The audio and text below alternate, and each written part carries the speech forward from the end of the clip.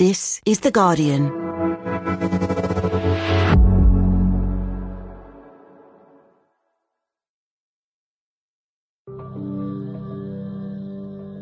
When actor Matthew Perry's death was announced a little over a week ago, social media was immediately flooded with fans sharing their favourite clips from Friends. Anybody know a good tailor? You need some clothes altered? No, I'm just looking for a man to draw on me with chalk. But amongst them, there was another one that went viral. It was the actor appearing on the British current affairs show Newsnight in 2013. I'm a drug addict. I'm a person that if I have a drink, I can't stop. And so it would be following your ideology that I'm choosing to do that. That I'm choosing... That's exactly not my ideology, it is my belief. Yes, you do choose. Having fought his own addictions for many years, he became an advocate for a rehab-based approach to drug crime and found himself debating the science of addiction with the journalist Peter Hitchens. People have problems with drugs and drink. People like taking them and they don't want to stop taking them, but it doesn't mean they have a disease that needs to be treated. So the American Medical Association is wrong in your opinion? If the American Association says it's a disease, yes, of course they're wrong. 10 years on, our understanding of the complex causes and impacts of drug and alcohol dependency have advanced considerably. So today, we're exploring the latest science of addiction with one of the leading researchers in the field. I'm The Guardian science editor, Ian Sample, and this is Science Weekly.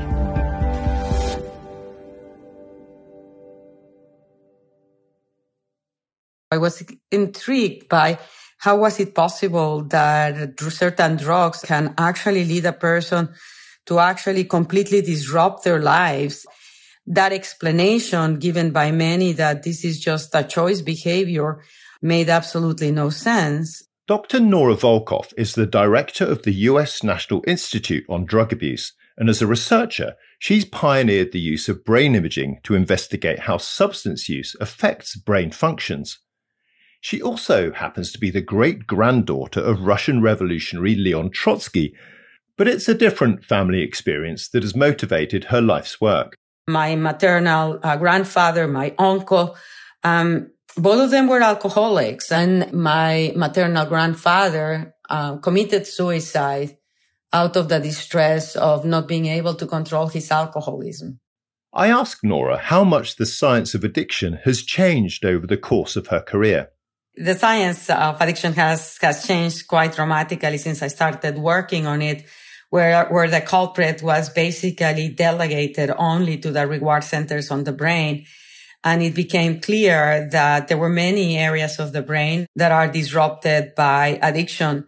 And we also have come to understand in much greater granularity how the damage to these areas of the brain results in the behaviors and the changes that we see in persons that are addicted.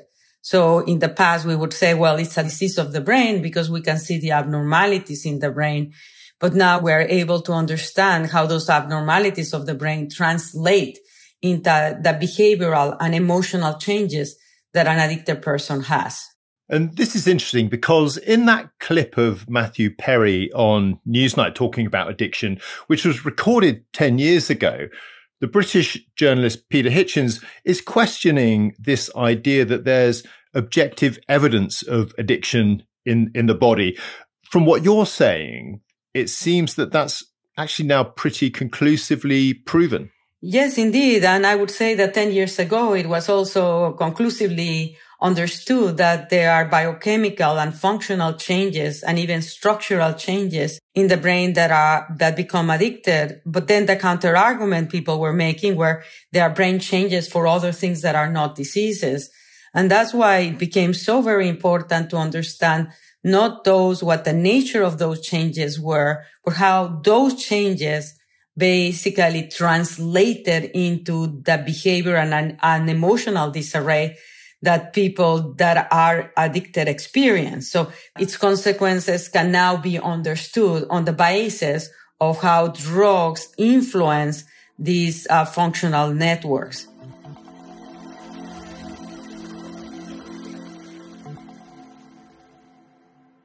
So let's go into the science a bit more deeply. What's actually happening in the brain of someone who is addicted?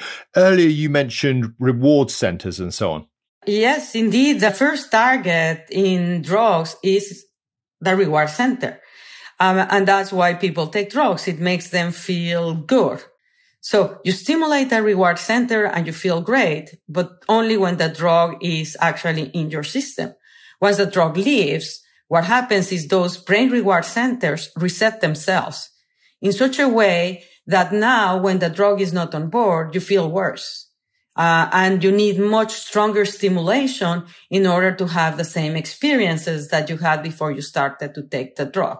But the system that is affected by drugs, that actually the main chemical is dopamine. So dopamine stimulates the reward centers.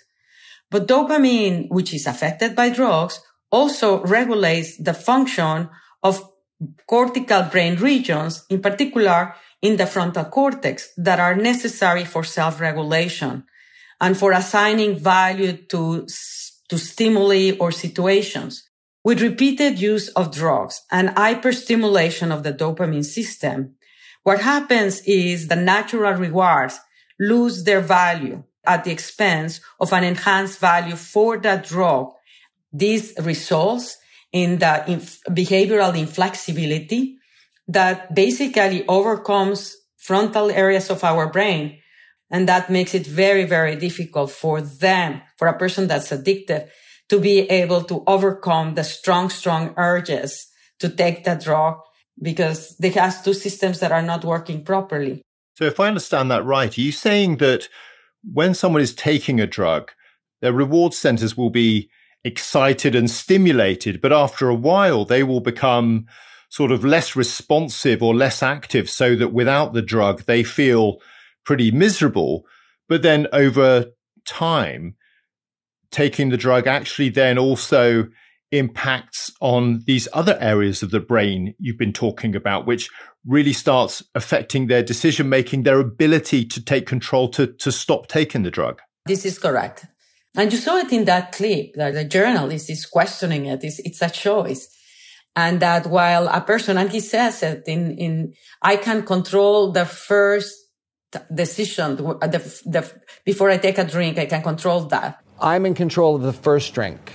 And so I do all these things to protect myself from not having the first drink. Sure. But once I have that drink, the allergy of the body kicks in. This is all documented alcoholism proof. Then I can't stop after that. Because of that, actually, one of the interventions that we teach patients, and actually many patients come at it on their own, is to avoid situations where they may be faced with the drug, so that they don't have to put themselves into that state that they take the first sip or the first injection of the drug, and that triggers this compulsiveness and escalation. Nora, Matthew Perry uses this phrase allergy of the body when referring to addiction, and I hadn't heard that phrase before.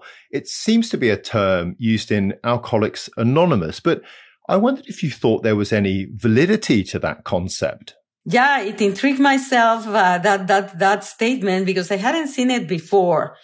But in a way, it does reflect something that I think is valuable in the term, which is an allergic reaction is something that you do not control, and yet it's all encompassing. And one of the things that addiction has generated is a behavior that was a choice into something that basically becomes automatic. And by the process of automatic, it removes the ability for self-regulation and control.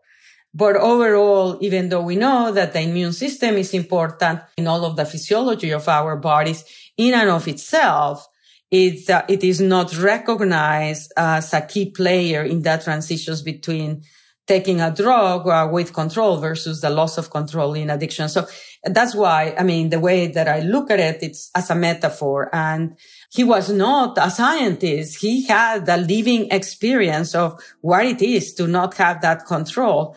So if it actually spoke to him, then in a way, it meant that it was a good metaphor.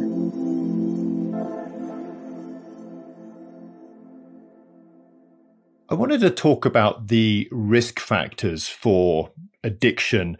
And that really, I guess, boils down to why is it that some people will get addicted and others won't? Do we know who are the most vulnerable? Yes, we know who are the most vulnerable. People with underlying psychiatric disorders, depression, anxiety. And there you can see where you taking the drug is making you feel normal. And I think Matthew actually refers to this in his book, where he actually does say he did not feel good until he had the first drink of alcohol. And I think he was 14 or 16 years of age. I don't recall, but he was very young. And that recognition of how it is to have a sense of well-being immediately conditioned him to this drug. But we also know that people, for example, that have pain, may be at greater vulnerability if the medication, if the drug they take actually removes the pain, because you are removing something that's very unpleasant. The other one is your upbringing. We know that individuals whose childhood were full of adverse social, environmental exposures that had trauma, neglect, discrimination, all of those factors, particularly occurring during childhood and adolescence, significantly increase the risk of drug taking and addictions. And then there's the issue of genetics. And we know that drug addiction runs in families. I was mentioning my maternal grandfather, my uncle. So I presume that I may have some of those genes that put me at higher risk. But I'm also come from an environment that has been so supportive and protective. And in that way, I've been very privileged that may have provided me that resilience. So it's that combination of genes and environment that ultimately determines whether you will end up addicted or not. That's very interesting what you're saying about how general this can be around addiction, that it's not specifically, say, alcohol or cocaine or something else, that it may be a sort of a general susceptibility rather than these more, drug by drug, if you like. Maybe the actual thing people get addicted to is more determined by what they come across, what they have access to. That is correct. There is a common neurocircuitry that basically is responsible for the compulsiveness, the impulsivity, and therefore it comes to your question. What drugs I choose will be very much dependent on what becomes accessible to me, right? And this also gives us an explanation why we see these waves, right? And we see it, now I'm speaking in the United States, where, for example, in the 90s, cocaine was the drug that was creating the most havoc. And so it's not that all of a sudden the genes for cocaine addiction emerged. No, it was just that the market cocaine flooded the United States. Now we have opioids and fentanyl. And again, it's the same thing. It's not that our genes for opioid addiction have multiplied. It's that the drugs that are become available and accessible to people are opioids.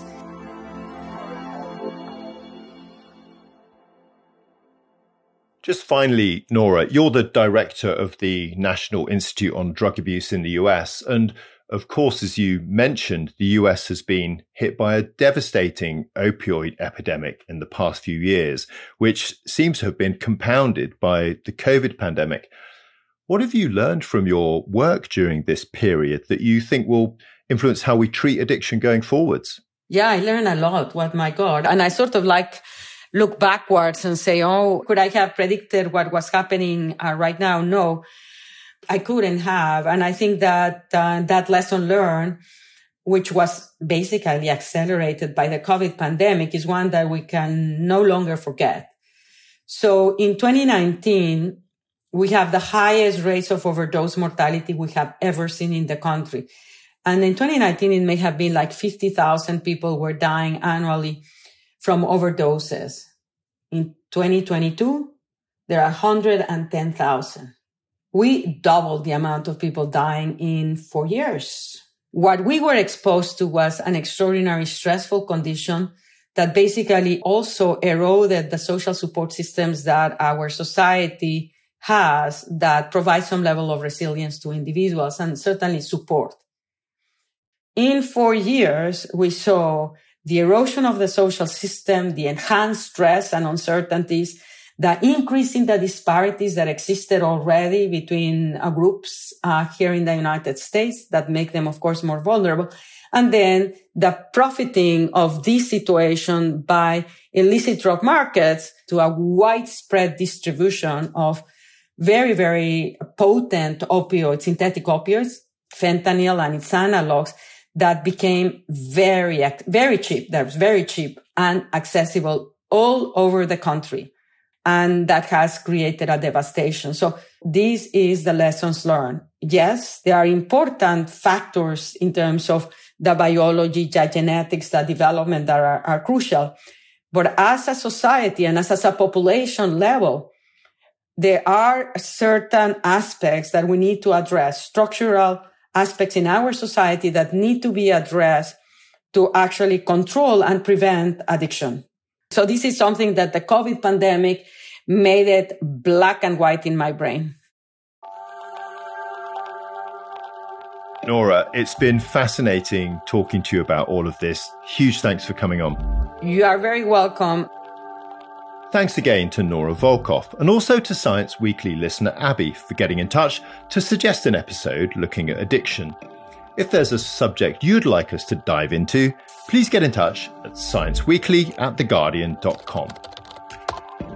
And if you've been affected by the issues we've discussed today, you can find details of organisations that offer support on the podcast webpage at theguardian.com.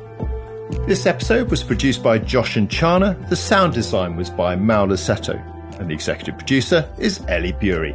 We'll be back on Thursday. See you then.